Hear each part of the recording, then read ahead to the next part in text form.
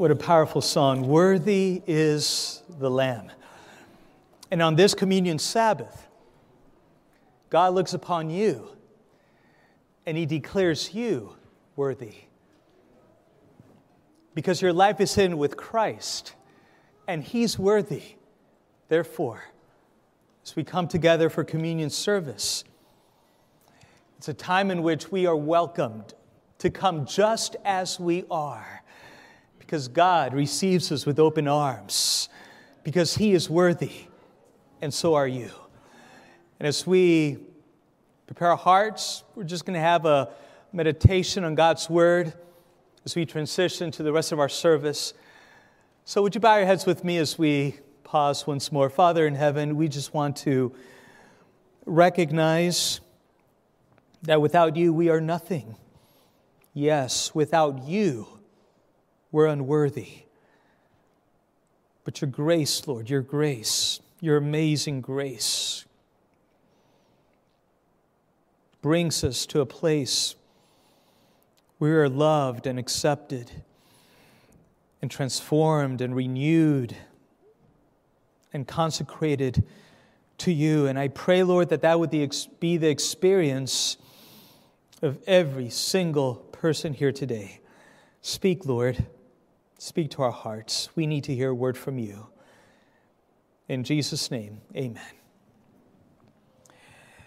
Before time itself was ever recorded, before the first male and a female of the human race were created, God, who is love, He knew that His own creation would disobey and sin. God knew. Yet it was predetermined that God, who is love, would step into our history to bring the only sacrifice that could redeem a fallen race from eternal death. And God, who is love, would suffer the penalty of hate, the penalty of sin. This salvation story is one that is so profound that we do good to remember what He did. It would be a risk, but love is worth the risk. And in the spring of AD 31, on a Roman cross, God, who is love, suffered everyone's pain all at once. You know, I've had my share of scars. There's one here, there's one here, there's one here. I have more scars than the average person, I think. And with every scar, there's a story of pain. Now, I know that I'm not the only one with scars here today. I wouldn't be surprised if nearly all of us, if not all of us, have some scar and a story of pain. And the reality is that you and I can sit down and share our scar stories. And I'm sure we would hear some good ones. And as we share our scar stories, we would relate to each other's pain. I would say, bro, I know the feeling. I know the feeling. In fact, let me tell you my scar story, and we can relate. Oh. And we often say, I feel your pain. We say that, don't we? I feel your pain. But it's just an expression. Because the reality is that nobody can feel another's pain, really. Your pain is your own. Their pain is their own. Yes, you can relate, you can understand each other, but you only feel your own pain. Every single life that ever lived on planet Earth can feel their own pain, with one exception. His name was Jesus. and the individual miseries of humanity were added up one by one by one by one, and the gruesome sum fell on him. And he felt the pain of all our sins together at once. Hearts broken by the act of adultery and its pain. Cold-blooded murder and its pain. Emotional abuse and its pain. Racial injustice and its pain. The beheading of a hostage and its pain. The death of an unborn child and its pain. And the offenders, that's you and me, us, we were released from its penalty, having the option to accept his redeeming sacrifice. We were provided a way of escape. The option to take that way of escape. Not everyone's going to take it. But we have been given the way of escape, thus providing a way of salvation for those who believe. And all this was predetermined. All this was planned out before the events of Genesis chapter 1, verse 1. Come with me to that week of creation. And as you picture each day, day 1, day 2, day 3, day 4, day 5, day 6, a plan of salvation had already been put in place before God spoke anything into existence. A way for sin to be taken away was devised before light dispelled the darkness. It was already planned out. A plan to separate evil from good was determined before waters were separated from the waters above. It was decided that the Son of Man would die on a tree before the creation of trees on the dry land. The day and year were determined before the creation of the sun and moon to rule the day and night. The Lamb was slain before the creation of sheep. Mankind was loved before we loved Him. And that's why millenniums later, we've assembled here today to remember the body that was broken and the blood that was shed. So you and I could be released from the pain and consequence of our sin. The offenders, us, the guilty ones. As we see the sinless, innocent Son of God on a tree, dying, breathing His last, so that you and I could walk away released from the penalty of sin. My friends, today, as we partake of this service, it not only consists of partaking of emblems that symbolizes the body of Christ and the blood of Christ, but as Seventh-day Adventists, we also include a service that is, it's personal. It's something that speaks to our hearts individually. It's called the service of humility. Others call it the foot washing service. And why do we do that? Why? I'll show you a passage where we get the fundamental reason of why we do a foot washing service. And it's found in John chapter 13. So if you have your Bibles, I invite you to come to John chapter 13. What does the act of washing feet have to do with the cross? What does it have to do with the sacrifice that Jesus paid for us on the cross that was predetermined before the creation of the world? What does anything have to do with it? Well, in John chapter 13, we go straight to that moment when Jesus has washed their feet. And the disciples are, yes, they're confused, no doubt. They're confused. And they have mixed emotions. They don't know exactly what to think of what just has happened. And in verse 13 it says, when he had washed their feet, taken his garments and sat down again, he said to them, do you know what I have done to you? We're about to get our answer of why we do it today. You call me teacher and Lord, and you say, well, for so I am. If I then, your Lord and teacher, have washed your feet, you also ought to wash one another's feet.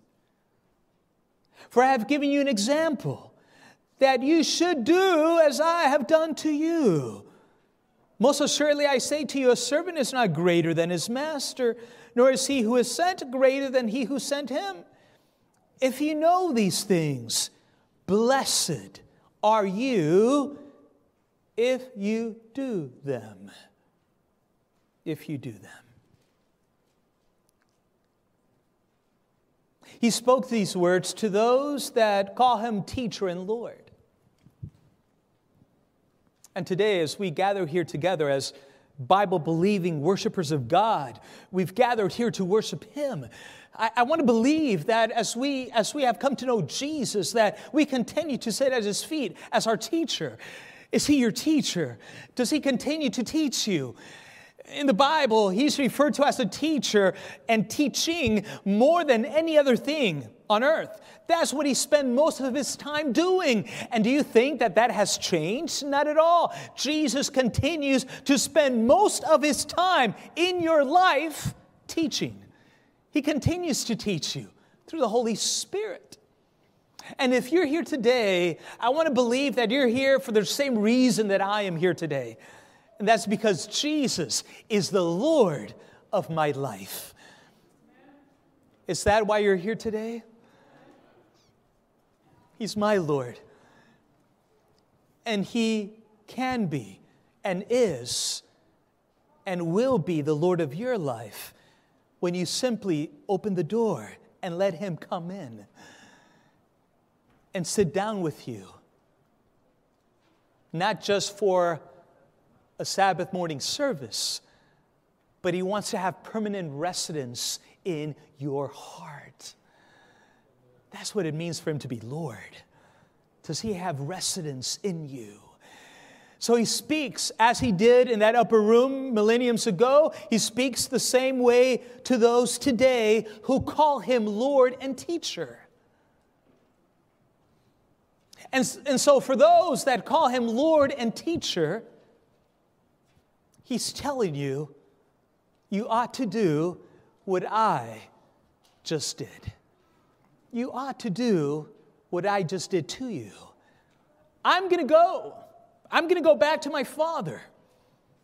But you will remain on earth as my body on earth. And you will be known as my disciples if you have love for one another. Do this. Do this. Because that will guard your heart from wandering away. You see, the cross of Christ is the ultimate demonstration. You can't get greater than that. The cross is a demonstration of self-denying sacrifice on behalf of another. Ultimate, top. You can't have a greater demonstration. Sinless Son of God, with the crown of thorns crushed on his head because of your perverted thoughts. His mind, his head was bruised.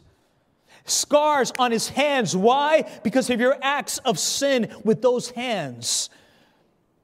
Jesus took that pain upon himself. His feet nailed to the cross. Why? Because of the pain that resulted from the steps you took where you shouldn't have gone. And he took that pain upon his feet. He took it all. Ultimate demonstration. And we today are sensitized to such a selfless act of service when we as those who call Him Lord and Teacher, as we ourselves engage in an act of that tangibly, literally demonstrates a Christ-like attitude of humility and a willingness to be reconciled. That's what the first washing service is all about. It takes a concept that we intellectually understand. To love one another, to serve one another, to be humble. These are all concepts that are repeated. We know them, we understand them.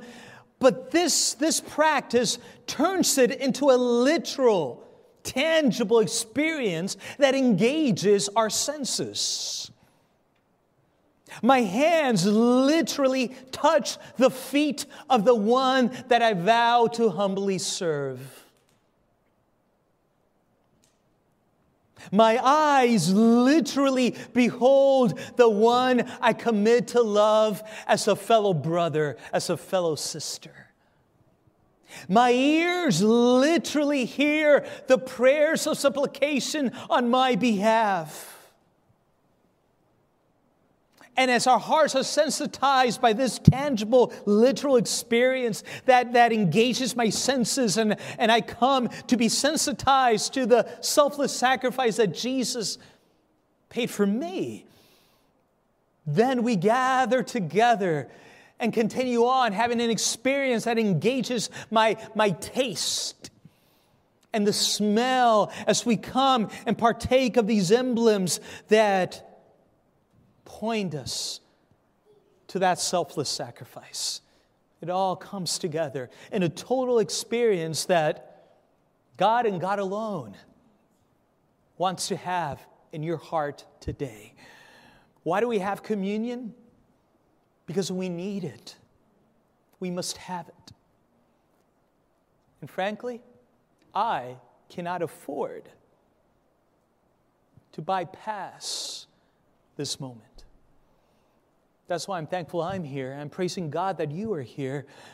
And as we partake of this service, we're going to have areas where it has been designated to be able to gather together, assemble together to partake of this service of humility, this foot washing service, as disciples of Christ gathering together. Brethren, men are invited to go downstairs, down these stairs, towards the bottom, and go to the bottom, the entrance foyer, and go to the classroom that has been prepared for men. The ladies are invited to gather together in the fellowship hall, where the chairs and basins have been prepared for you, ladies. And there's going to be a place for those that have that need, that impression, that desire to partake of this very symbolic service together as husband and wife. It's a family. You're welcome to partake of that in the fellowship hall as well, on the other side of the hall. And I'll be honest with you, I'll be frank with you. While I do believe there is a place for husbands and wives to partake of this moment together, there is a place for that, I understand. At the same time, the reason we come together as the body of Christ is because it's this moment that the body of Christ reconciles and unites together as one. It's in the context of the body of Christ, brother with brother, sister with sister. And that's why we give you this opportunity to express that love, that humility to a brother and a sister in the body of Christ.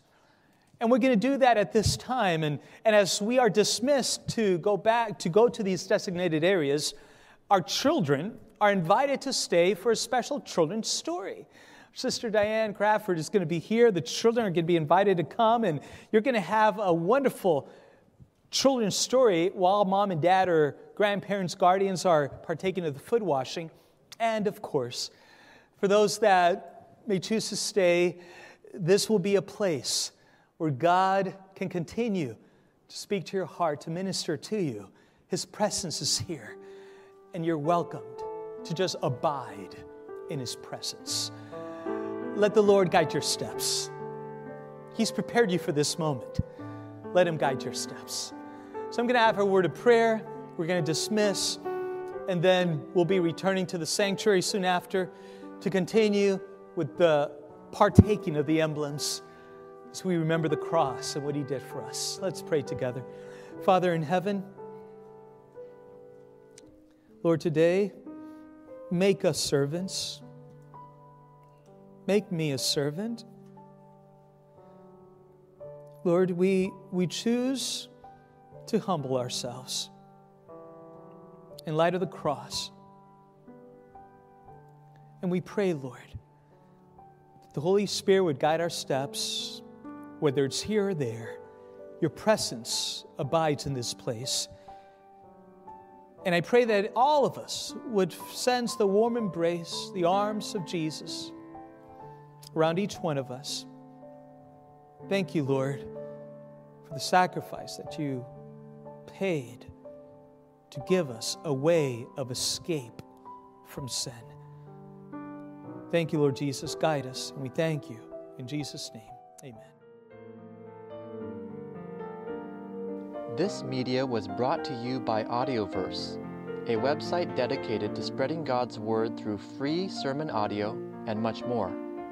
If you would like to know more about Audioverse, or if you would like to listen to more sermons, please visit www.audioverse.org.